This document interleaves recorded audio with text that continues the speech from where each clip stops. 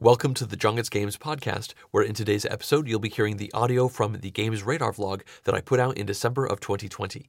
Now, in that vlog, I discussed 31 new games and expansions that I have learned about, and these trickled in over the course of several months. I know it's been a little while since I've done one of these. Now, there is a list of all of the games and expansions I'll be discussing that you can find in the description of this podcast. At this point, I would like to mention that the only reason this podcast is being made is because of the direct support coming in through the Patreon campaign for the channel. Now, you can learn more about that by going to patreon.com/JungitsGames, and I do hope that you would consider directly supporting the channel if you enjoy listening to my vlogs in podcast form like this. The final thing I'd like to ask is that if you have any questions or comments about anything I say today, that you leave those as a comment on the YouTube page for the vlog, and you can find a link to that in the description of this podcast. All right, let's now start talking about these games, and the first one is IA. Now, this is a 2021 release, which I guess comes without saying. These are all new games, and 2020 is almost over. Now, this caught my eye because it says a Mancala building game set in an astonishing Afro-futuristic universe. Now, down below, it says that this is a strategic and competitive game where players focus on building their personal Mancala, and then they have cards on top of piles, and they move energy discs of the sun and the moon. I don't really understand how the rest of it works, and right now they don't actually have any images of what the game looks like to play. But the idea of building a Mancala thing in front of you and then running that sounds pretty cool. I don't think I've played anything quite like that before, and that is enough for me to be interested in learning more about this one. It does say under mechanisms, it has deck building, I guess, and pool building, which in this case, I guess is the Mancala, and also set collection. So yeah, this one looks pretty neat. Moving on, we have Burn Cycle. Now, this is the newest game from Chip Theory Games. I do believe they had a Kickstarter for this one that is either ongoing or is done, but either way, these are the people who put out Cloudspire as well as Too Many Bones. Now, I have done a video for Cloudspire, and I thought it was pretty cool in concept, although not really for me. This one looks pretty cool, though. I think this one might be more down my alley. This one is fully cooperative, and you all play as robots that are trying to essentially take down the human corporations that have, they're stealing parts of your artificial intelligence, I think. And mechanically, it seems like you are going to be set up with a puzzle, essentially, that you have to figure out on every one of your turns. I don't fully understand how this works, but apparently in each round, a series of things are going to happen or be put into a row, and then you have to work your way through those to actually get to the thing that you actually want to do. And again, I'm not sure about all these specifics, but I like the idea of a puzzly cooperative experience, trying to deal with, a random set of things and then try to do the right things that you want to do. In this case, running around and trying to infiltrate several different floors, and then you get to a boss at the end. I don't know much more than that, but it certainly sounds intriguing, and I'd like to learn more about it. Moving on, we have Darwin's Journey. And, I learned about this one about 6 weeks ago, and since then, I now know a lot about it. I actually reached out to the publisher when I first heard about this, and I said, this looks really cool. This is Thundergriff Games. I'd love to cover it with a tutorial, and they said, that sounds great. Also, would you like to write the rulebook for us? So I ended up writing the rulebook for Darwin's Journey, so I know essentially everything about it, but I didn't, just 2 months ago or so. This is a new game from designers Simone Luciani and Nestor Mangon, and it's kind of similar to their other games, like Newton and other games like that, but it definitely has its own stuff going on. I suppose I should show some of the photos.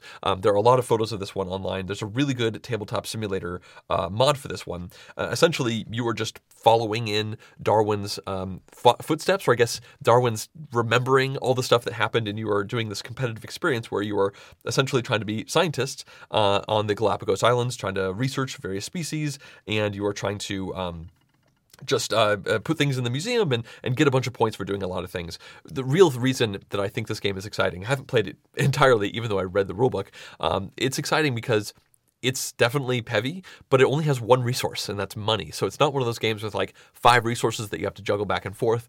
You just have to deal with money, and then it has lots of combo action chains where you do this thing, which lets you do this thing, which lets you do that thing, and I like doing those things in general. So I'm looking forward to actually playing a full game of this, which does sound funny. I've played 2/5 of a game, which was enough for them to teach me the game so that I could actually write the rulebook. But either way, this one looks pretty cool, and I did just learn about it a couple of months ago. Moving on, we now have Dinner in Paris. This one says you're going to build terraces, win majorities, and complete objectives to be the best restaurant owner. Now, this one jumped out to me for realistically aesthetic reasons. The cover of the game is bright and vibrant, which I really like. But then also, when I saw an image of what the game looks like to play, I just found it very captivating. It's a square grid, and around the outside of the grid, players can essentially buy up storefronts for their cafes, and then you are going to essentially do a bit of area control as you build out terraces into this courtyard space. Now, I've actually been to Paris many times. I have family who lives in France, so I've probably been to Paris like 6 times or so, and I have oftentimes eaten in the middle of a courtyard terrace like this, where it's true, like you're sitting there eating right here, and right next to you is people eating from the other spot where they got their food, but it was way on the side. It seems like this game is actually bringing in a feeling that I have actually experienced of this area in the middle, and it's probably pretty abstract overall, but I thought that looked neat enough for me to want to pay a little bit more attention to it. It says, essentially, it's a tile placement game, 40 to 60 minutes for 2 to 4 players. That all sounds cool. So this is one that I am looking forward to learning more about. It just seems like the kind of thing that I'd like to play. We can move on to 8 Gods. This is a deck of cards from the Sleeping Gods world with a 2 to 6 player game and solitaire. Now, this is coming from Red Raven Games, and all of their games have art done by Ryan Luckett. They have, I'm not even going to try to rattle off all the names of those games, but Sleeping Gods is one of the games that was published by this publisher. And so this is effectively a small card game set in that overall thematic universe. And it says it's a 10 to 40 minute game for 1 to 6 players, which generally isn't enough to really pull me in. But when I look down at the description, it says, let's see here, in more detail, 8 Gods can be played 2 to 6 players in about 20 minutes. Each round, players are dealt 6 cards. Then they give 2 cards away and play their hand and then score their hand. Scoring also happens, blah, blah, blah. But the part that I want to talk about, there it is. The game has a variable ending once enough gods are asleep, and it is a morphed form of cribbage that very loosely tells the story of putting the gods to sleep. The morphed form of cribbage is really the main reason why this one stuck out to me. I've played cribbage a bunch. It's been a few years, but I have a lot of fond memories of playing cribbage, so the idea of playing a morphed form of cribbage, that seems alluring to me. So this is one I certainly would not mind trying out. Next up, we have Fjords.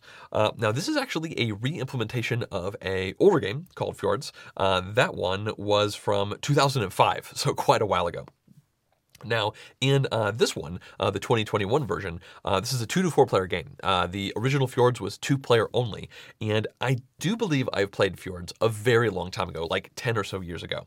Now, the cool thing about this game is that it's essentially a 2-phase game where players are going to be laying out these tiles in the first half of the game, and in the second half of the game, you essentially claim those tiles. So you want to be smart about how you put your tiles out to build these fjords. And right now they don't actually have any images on this new page, but the reason I'm talking about this is because this is now a multiplayer experience. It's not just 2 players.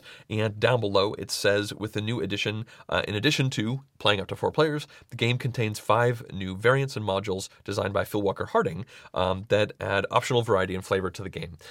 This all sounds great. Again, it seems like my kind of game. I do believe I played it, but it's possible I haven't. It was so long ago. But a tile laying game having these alternating, well, I guess not alternating phases, but 2 phases overall, seems neat. I've enjoyed games like that in the past, like Blue Lagoon.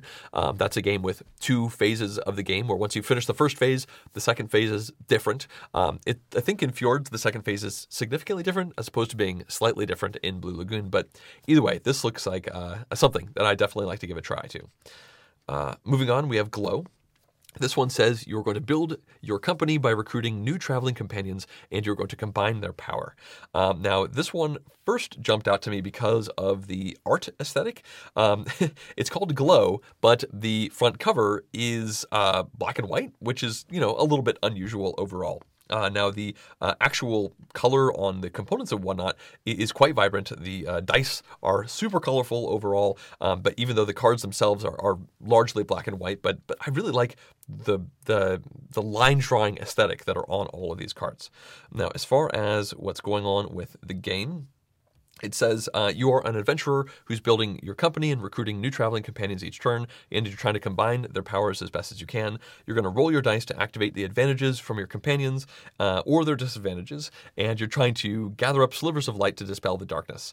So it's a card drafting, dice rolling, combination style game that plays in, well, there is no listed playtime right now, but I get the feeling it would probably be something like a 60-minute game, although I could be off on that. So I like card drafting, I like dice rolling, and I like combo-y type experiences, and I like the aesthetic of this game. So this is one I would certainly be interested in giving a shot to try. Moving on, we have Guzzle. This one is a frantic race to put together a perfect octopus. Now, this is a children's game, and I usually don't talk about those, but something about this one just caught my eye. In this game, you are trying to essentially build out an octopus with all these square tiles, and you have these tentacles. You're trying to essentially complete all 8 of the tentacles, and there are lots of different ways that you can actually go about completing it. And that's really all I know about it. This is not the kind of game I would get to play with gamer friends, but it's the kind of game that I would potentially really enjoy playing with children, with nieces and nephews and friends' kids and that kind of stuff. It's got a really nice aesthetic to it. I like the art overall, and it seems very simple. Like you're just playing out these pieces, which each have, little puzzly type of indents as you're trying to finalize all of these tentacles. It just seems neat, and I wanted to highlight that one. Moving on, we have actually the other children's game on the list. I think I'm only talking about these two, but they happen to be next to each other in alphabetical order.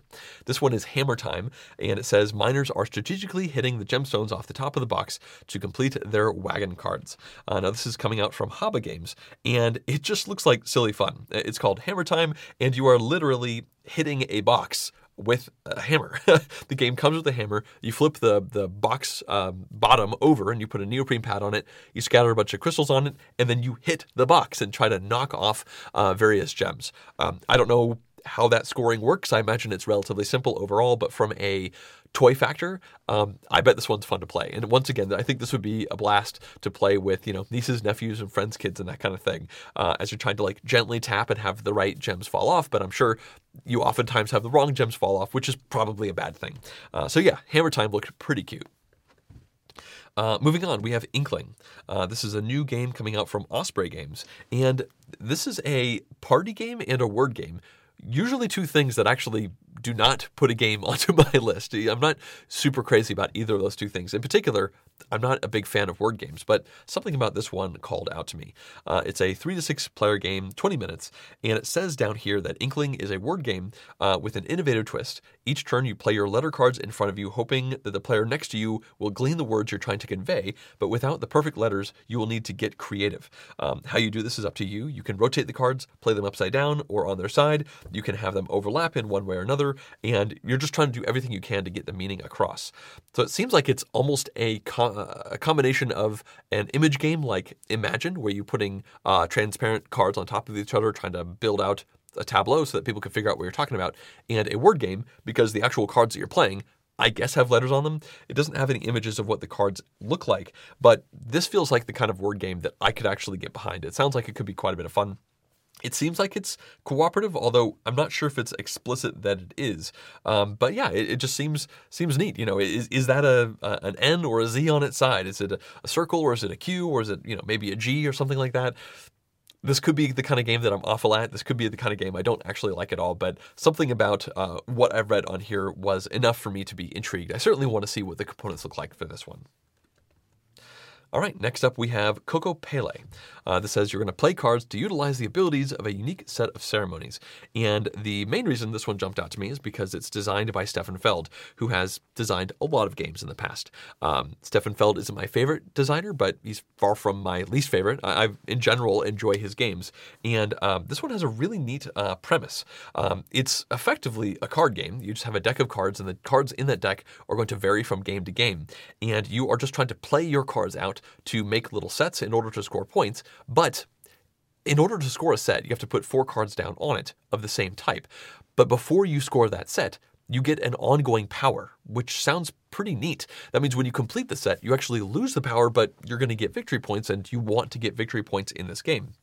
So it almost has a La Isla vibe to it, which is another Stefan Feld game that I've really quite enjoyed in the past, where it's all about having an alternating set of special powers that are fluctuating as the game goes on, and you can actually play cards on some of your neighbors' spots to try and complete their ceremonies, which means if you complete it, you get points and they get 1 point as well because you're completing theirs. But if you complete it, you also remove that special ability from them maybe right before they were about to do something cool with it. So this seems like a game that can have a lot of combo potential, and I imagine it's not terribly long. BGG says 40 to 60 minutes for 2 to 4 players. So this sounds right down my alley, and it's definitely the kind of game I'd like to give a shot to. Moving on, we have Luna Capital. This one says you want to build the best settlement in the moon and become the moon's capital. Now, the main reason I'm paying attention to this one is because of the publisher. It's Devir Games, and they tend to make very good-looking games that are oftentimes also very good games. So that is certainly enough for me to pay attention. There are currently no images on BGG at all, and it says under mechanisms, it's got card drafting and tile placement. 2 things I really like. I really enjoy doing both of those things. Now, in the description of the game, it says, in Luna Capital, the players must optimally manage the elements of the game to build the best possible lunar settlement and make it worthy of becoming the capital of the colony. You're going to have a series of construction cards in a market, and each of the players are actually tied to a number of these project tiles, and players are going to be drawing these cards and putting these tiles out in front of them. You're going to be laying things out in ascending numerical order and a whole bunch of things that don't make any sense if there are no images. But again, just knowing that it's got card drafting, tile placement on the moon from Devir Games is enough for me to be quite interested, certainly in subscribing to this one so that I can see some of those images and see what this game is actually like. It says it's 1 to 4 players in 45 minutes, so not terribly heavy overall. It seems like it could be a good time. All right, next up we have Nidavellir Thingvellir. Now this is an expansion to Nidavellir, and that's a game I really quite like. I have done a tutorial for it, so if you're interested in learning more about it, you can definitely search my YouTube page and find that one. And it says down here that it's an expansion, and thematically, the queen is now trying to go out and find mercenaries, but realistically, Nidavellir is a set collection game with cards where you get a bunch of points in a bunch of different ways for getting all these dwarf cards in front of you, and it has a neat bidding mechanism. And in this expansion, there are new hero cards, which is nice. There's a bunch of heroes in the first game, but more is probably better. And there are mercenary cards with 2 classes and artifact cards with unique powers. So there are new classes, which means there's new ways to actually do set collection. And reading through the description on here, in the original Nidavellir, whenever you had a tie in the bidding system, there was a tiebreaker that broke the tie, and then that was the new order in which things were taken. When you play with this expansion, that still happens. However, if there's a tie between person A and person B, and person A breaks the tie, then person A can actually, instead of taking one of the regular cards, they can go to this special camp place to hire a mercenary, but everyone else who tied, who did not win the tie, can just take the regular cards. So there's an even bigger incentive to break ties and win ties when you're playing with this expansion. It says it has an innovative coin building system, which is something that Nidavellir had, so I don't imagine that this expansion is going to change that too much, but maybe it does. And it says that there are numerous and varied strategies. I think realistically this just adds a bit more stuff to a game that would not mind having some more stuff. It's a relatively streamlined experience overall. I enjoy having it. I don't see myself getting rid of it. And in general, I'm not crazy about expansions, but this seems like the kind of expansion that's not going to add a bunch of extra rules overhead. It's just going to add more variety and one tiny little new module, which I think I've already explained to you. So yeah, I think overall this one could be a fun one to have. All right, moving on, we've got Railroad Ink Challenge Lush Green Edition. Now, I laughed because this is the first of 8 things I'm going to try to very briefly talk about for Railroad Ink. There's a bunch of new Railroad Ink stuff that's just been announced. Now, the original Railroad Ink came in a blue and a red version. Each of those versions played the same, but they had different mini little expansions in them. 2 blue in the blue version and 2 of the different red ones in the red one. Now, if you bought both versions like I did, then that gives you access to all 4 of those. And now they have a Lush Green edition and they have a Shining Yellow edition, both of which have, I believe, 2 more little expansions that are bundled in. And the reason these are called Railroad Ink Challenge instead of the original Railroad Ink is because there's more player interaction now. The original Railroad Ink had 0 player interaction. You could play with 1,000 people at the same time if you wanted to. But now it says that Railroad Ink. Challenge is a 1 to 4 player game because there are these challenge cards that you are going to put out, and it's a first come, first serve thing. So you want to be the first person to do whatever that challenge says, and if you are, then you get the points and nobody else is going to get it. So there's a little bit more interaction there. Now, again, both of the games also come with extra dice, which give you new Railroad Ink. Options. And I know I haven't actually talked about the base game of Railroad Ink. Long story short, it's the kind of roll and write game where you roll a set number of dice. They've got railroad tracks and roads on them, and then everyone must add all of the symbols onto their personal board with a little dry erase board, and you're trying to connect everything up to get as many points as you can. So having extra Railroad Ink. Stuff sounds like fun. I'm not sure if I want to have like 4 Railroad Ink. Boxes on my bookshelf. I am quite intrigued by the challenge bit. That does sound fun. I do like a little bit more interaction in my games, even though I do think Railroad Ink. Is one of my favorite roll and write style games. Now, with that in mind, the next things on the list that I'm talking about are not challenge, they're just more expansions to Railroad Ink. This one right here is the Arcade expansion pack. It brings in the Pluckman expansion, the Tetramino expansion, the Galactic Invaders expansion, and the Rainbow expansion, all of which bring in their own new rules to Railroad Ink. After that, there is the Eldritch expansion pack. This one brings in teleportation, investigation, tentacle expansion, and a ritual expansion. Again, lots more ways that you can mix the game up with new rules. After that, there is the Electricity expansion pack, which just brings in street lamps and power grid dice. Again, I think you could just kind of guess what these are going to do. I imagine you put street lamps next to your roads, and I imagine the power grid is going to have you needing to send power around, but it's just another way that the game can be a little bit different when you're playing with this stuff. After that, there is the Engineer expansion pack, which brings in a construction die, a renovation die, a separation die, which I think lets you like rip your area apart a little bit or like exclude different spots, and a special die, which I don't even know what that does. You can restructure your networks with this expansion. So this is just more stuff that you can do from an engineering perspective. Moving on, there is the Future expansion pack. This one gives you a super connection die, which lets you make massive connection areas. There's a city builder and an alien farmer die. The alien farmer die has UFOs that are going to try to collect sheep that you've actually put around in your area. And the last Railroad Ink. New thing that I learned about is the Sky expansion pack. This one bringing in some weather dice that let you, I guess, control various storm fronts that are coming in, and a air routes die, which lets you actually have airplanes, I guess, and airports that you put down. So that was a lot of Railroad Ink. Stuff. I was certainly surprised as I was going through all of the new stuff. I kept bumping into more and more Railroad Ink. Things that they've announced, and I'm not too surprised.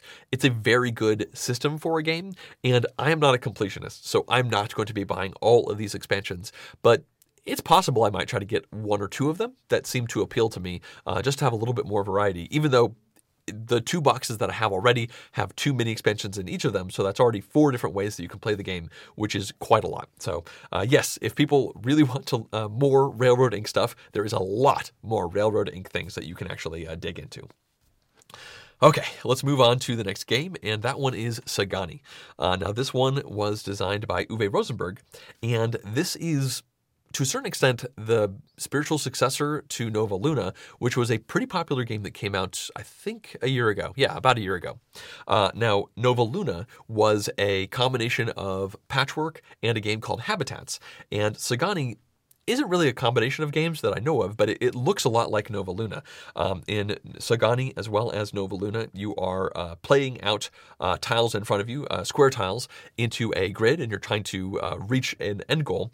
And in Sagani, well, in Nova Luna, it was all about pattern matching, like certain clumps of different colors next to other different clumps of colors, and it was a really neat puzzle. And Sagani is a different type of puzzle, where you actually are trying to essentially place tiles in correct positions on the diagonal or on the orthogonal at certain lengths. So I guess any length overall, but you're just trying to position things to meet up with the various requirements on these cards in a different way. And this game actually has victory points.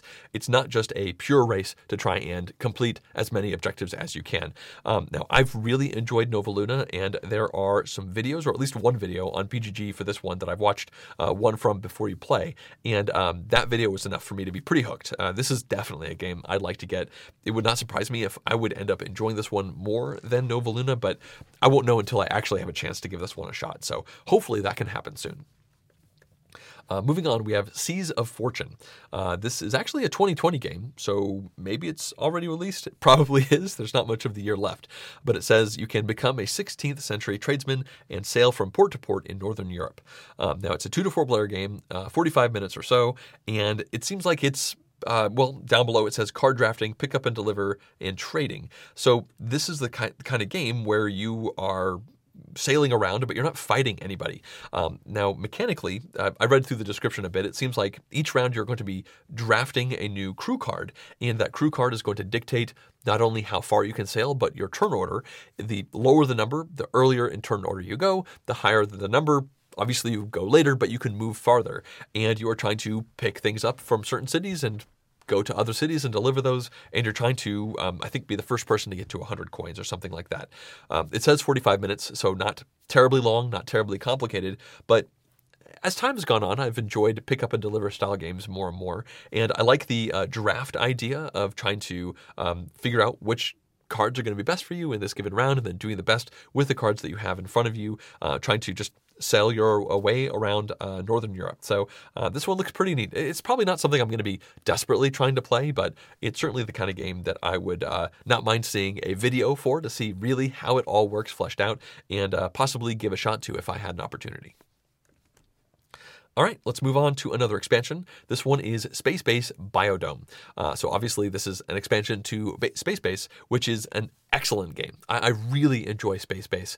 It's a Machikoro Settlers of Catan style game where on your turn you roll dice, and then everyone might get something based off of how your die roll went, including yourself.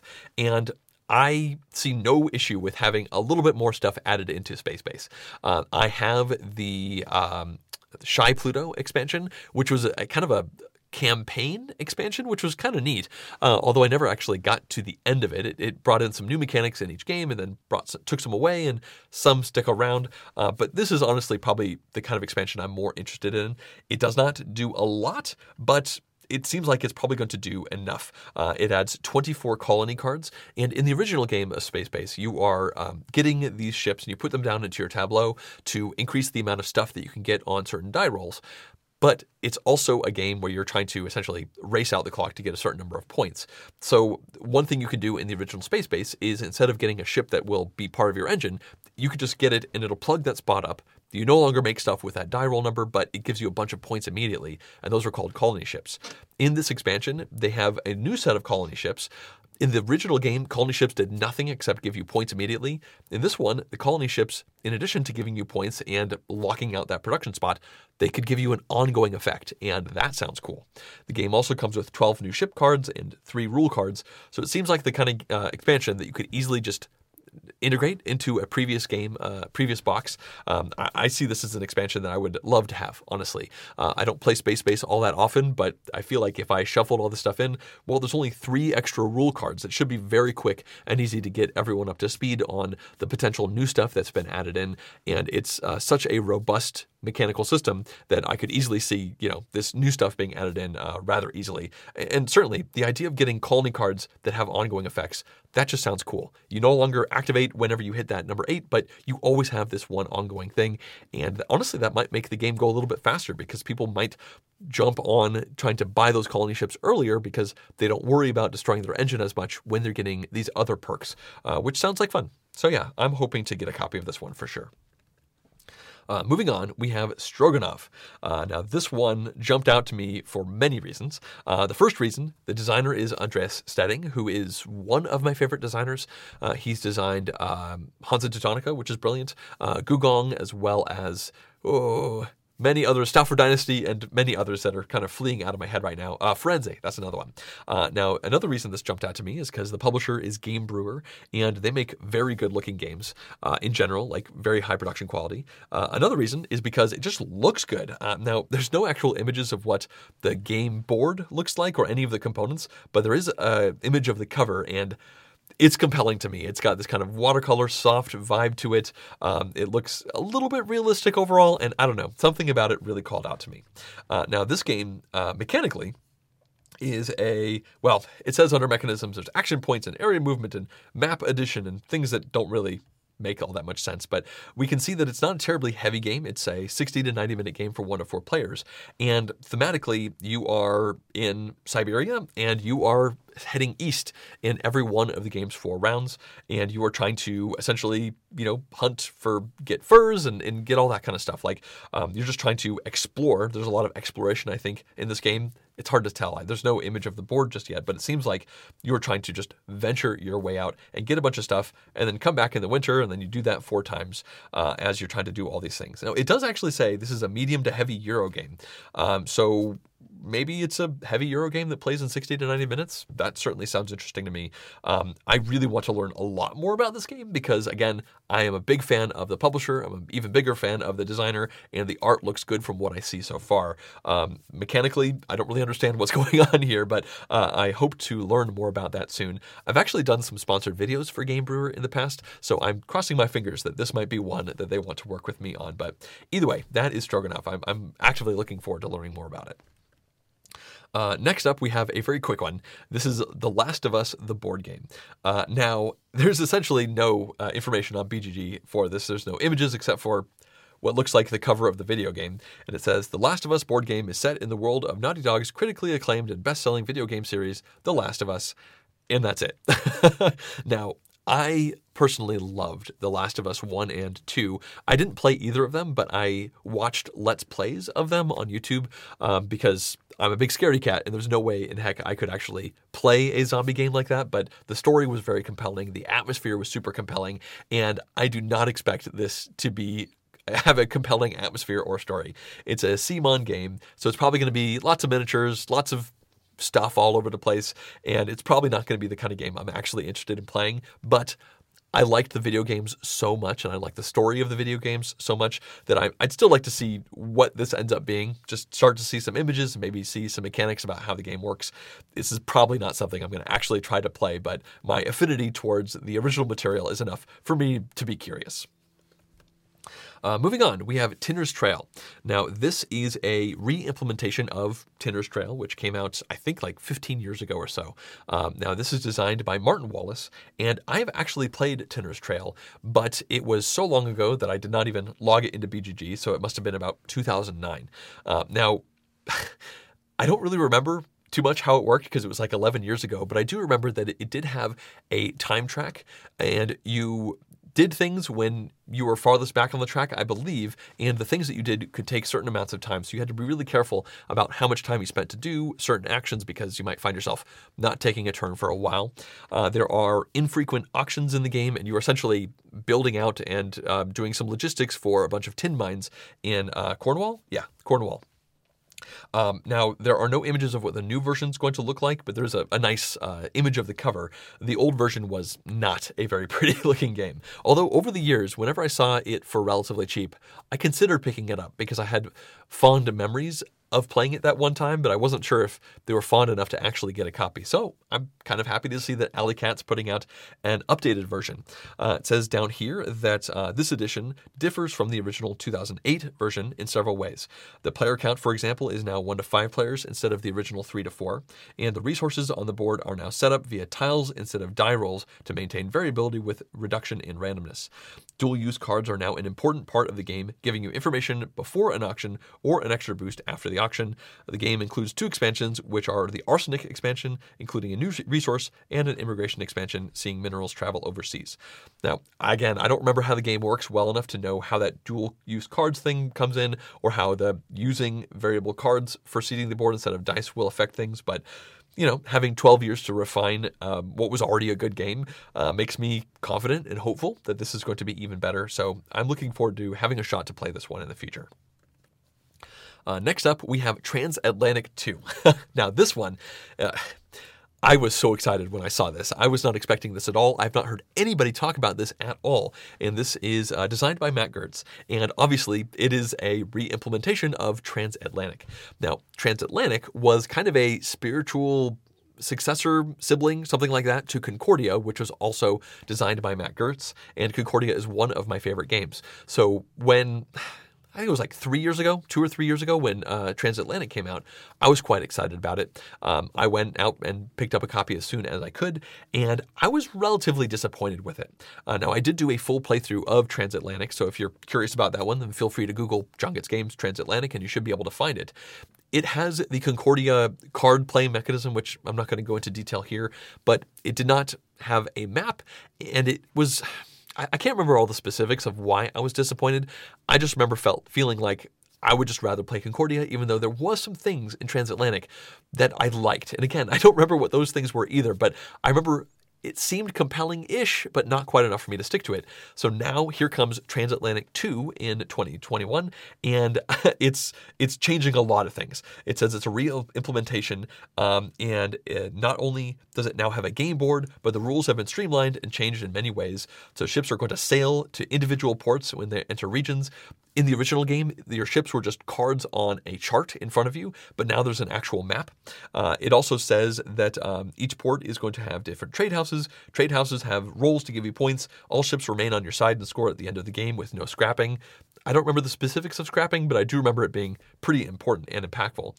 And it says contracts are going to allow you to get purchase bonuses, which will score you different ways and get different goals. Again, it's actually been so long since I've played Transatlantic. Maybe I should have watched that video of me teaching the game again. It's been so long that I don't remember the specifics, but I'm really happy to see that they are coming back to this one. I'm looking forward to being able to try this. It's got a big map. It's not done just yet, but I feel like there was a good game for me in there somewhere, and hopefully Transatlantic 2 will be that good game. So currently, I am quite optimistic. I'm quite hopeful that this is going to be the Transatlantic that I am significantly more interested in. Hopefully, that actually turns out. All right, let's move on to Trismegistus, the Roll and Write.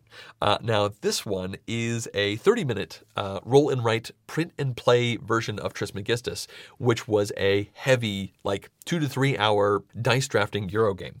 Now, I don't actually know the specifics of how this roll and write version works, but it's obviously quicker.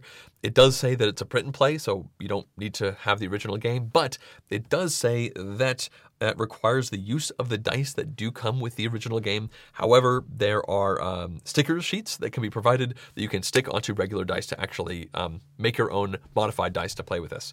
Now, there are no images of what it looks like at this point on Board Game Geek, so I can't really say anything more than that, but for now, I think it's cool. I don't think this is something I'll actually go out and grab, but it's something that Board and Dice seem to be doing more. I know they did one of these for Tekhenu as well, and I think it's just a neat way to continue to use a game that you already have, especially in a new light where it's probably got similar mechanics and similar vibes, but it's significantly shorter, and it's just cool that they're doing that. All right, let's move on to the final game I'll be talking about today, and that one is Zapotec. Now, this one is also being published by Board and Dice. This is a full board game, and the designer is Fabio Lopiano, who designed various other games like Merv, as well as Kalimala and Ragusa. Those are the ones that I can think of off the top of my head. Now, this is actually a game that I've played. It was many months ago. So technically I heard about this game first, 7 or 8 months ago, but it only just recently got put up onto BGG. I got to be part of a playtest for it, which I was pretty excited to do. Now, this is a Euro game. It's 1 to 4 players, 60 to 75 minutes. And right now, they don't have any images of what the game looks like to play online, but I can tell you that much like a lot of other Fabio Lopiano's games, this is a Euro game where you don't actually take that many turns. In fact, in this game, I believe you only go through 5 rounds, and in each round you effectively do one main action, but the other things, there are lots of other things you can do that kind of branch off of that. So this is the kind of game where you are making some decisions, and then the decisions that you make will have lots of ramifications. You're choosing a card, and the card will tell you where you can build, when you're going to build, and what resources from a grid of resource production that you're going to actually generate, and then you can actually increase the amount of resources you generate on that grid as you play through the game. And there's a whole bunch of combo-y things that all kind of work themselves together. It's like the complicated spider web of mechanics that all kind of pull itself together. I remember enjoying that playtest. It was 7 or 8 months ago, though, so it wouldn't surprise me if things have changed subtly. It did seem like it was largely done at that point. And at that point, he didn't mention who the publisher was, but I found out later it was Board and Dice, which makes me happy because I have an amazing relationship with Board and Dice. I cover, I think, essentially every game that they put out. So that means it's essentially 100% that I will be doing a sponsored tutorial of Zabotech, and I'll get to see how it actually ended up once it finished with its development. It was cool being able to see it halfway there, and I gave a bunch of input, all of which I've completely forgotten now, but I remember having a lot of things to say, but I also remember enjoying it overall. And yeah, it'll be cool to see what the final product looks like. So that is the end of this Games Radar vlog. That was 31 things that really stood out to me. Again, there was like 3,000 new entries that got put up over the last few months. I keep saying that I want to make these Games Radar vlogs every month instead of waiting 2 to 3 months like this. We'll see how well I do in the future.